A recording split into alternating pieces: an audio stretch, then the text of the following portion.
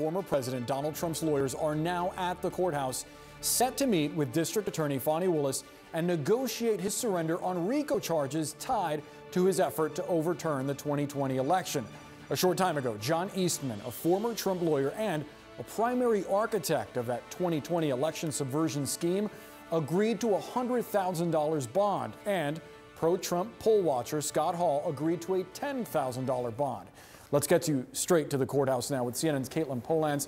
Caitlin, Eastman, obviously one of the biggest names of the 19 defendants, not including Donald Trump. What's the latest that you're learning about what's happening at the courthouse behind you? Well, what we're learning now at the courthouse from our own Zach Cohen and Caitlin Collins is that Donald Trump's lawyers are here indeed doing the negotiations for his own bond terms.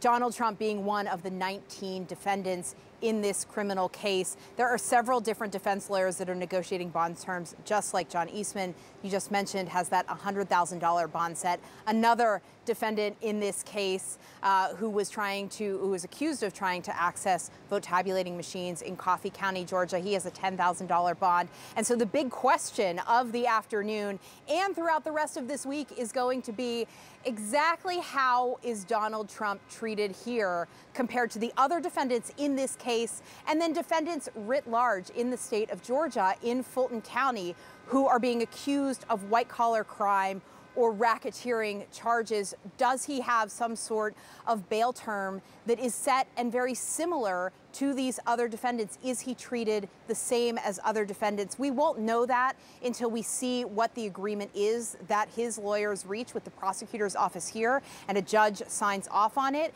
But once we get that document, that is what we're going to be looking for. And then once that document is in the system, along with the documents for these other 18 defendants alongside Trump, they then all have to turn themselves in. They all have to be arraigned. They have to visit the jail, and they will have to enter their pleadings of not guilty. And so that arrest process, that arraignment process, that's what's teed up for the rest of this week. Perhaps arraignments going into next week. We're going to be watching all of that play out as Donald Trump and others working around him, including people who were closely affiliated with his campaign, people who were lawyers for him, as they run a face with the criminal justice system as criminal defendants being accused of taking actions that were illegal in the state of Georgia after the 2020 election to help the former president maintain power, even though he lost this state and others across the nation. Caitlin, let's zero in on the John Eastman agreement. Take us through the details of that.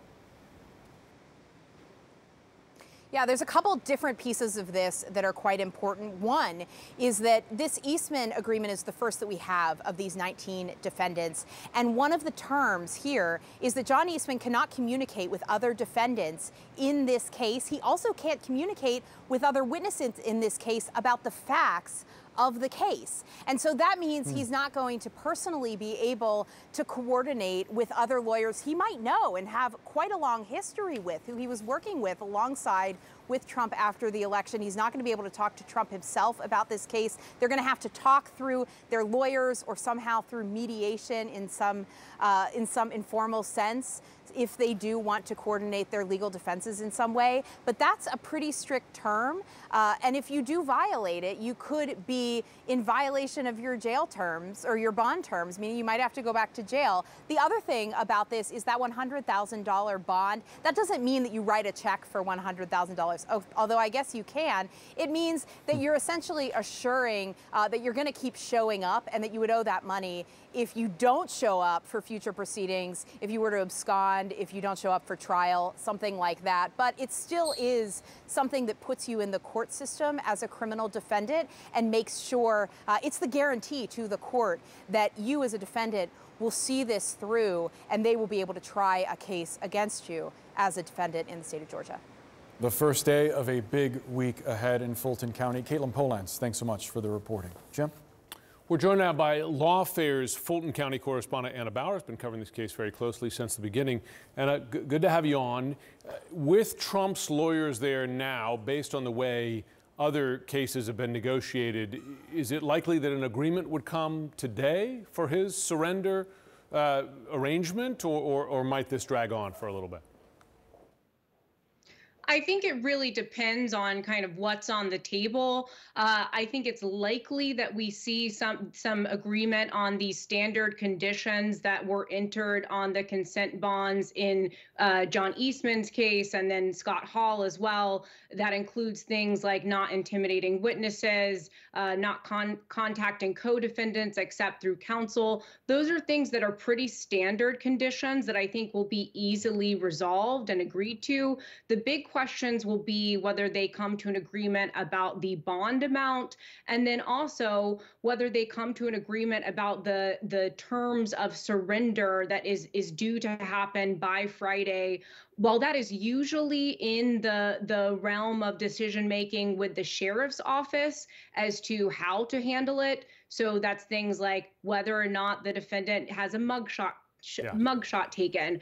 Those things usually are decided by the sheriff's office, but the sheriff has said that unless he hears otherwise, he will treat Trump and other defendants the way that they usually would be treated, like every other defendant. But I think that means that the district attorney does have some decision making here about how to approach it. So we will see whether or not, Trump will be booked and weighed and have his mugshot taken like every other defendant.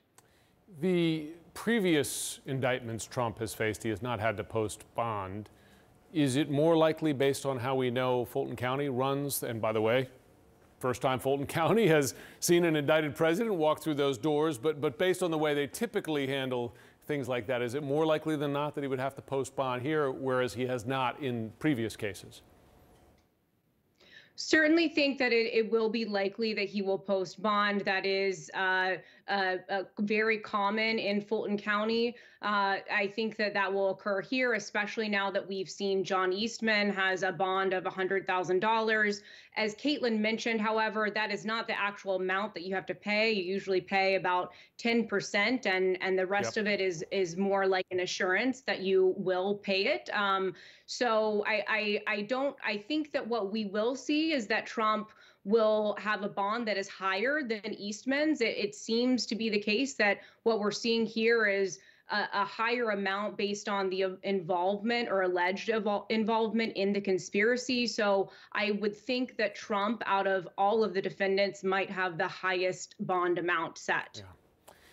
Regardless of whether he has to, the former president, take a mugshot, give his fingerprints, those scenes we've seen so often for others going through a process like that, he will still have to walk through the doors of the Fulton County Jail, walk through rooms that other lower level offenders must walk through every day there. Can you describe what that looks like? What he will certainly have to face there, as opposed to questions that are still open at this point?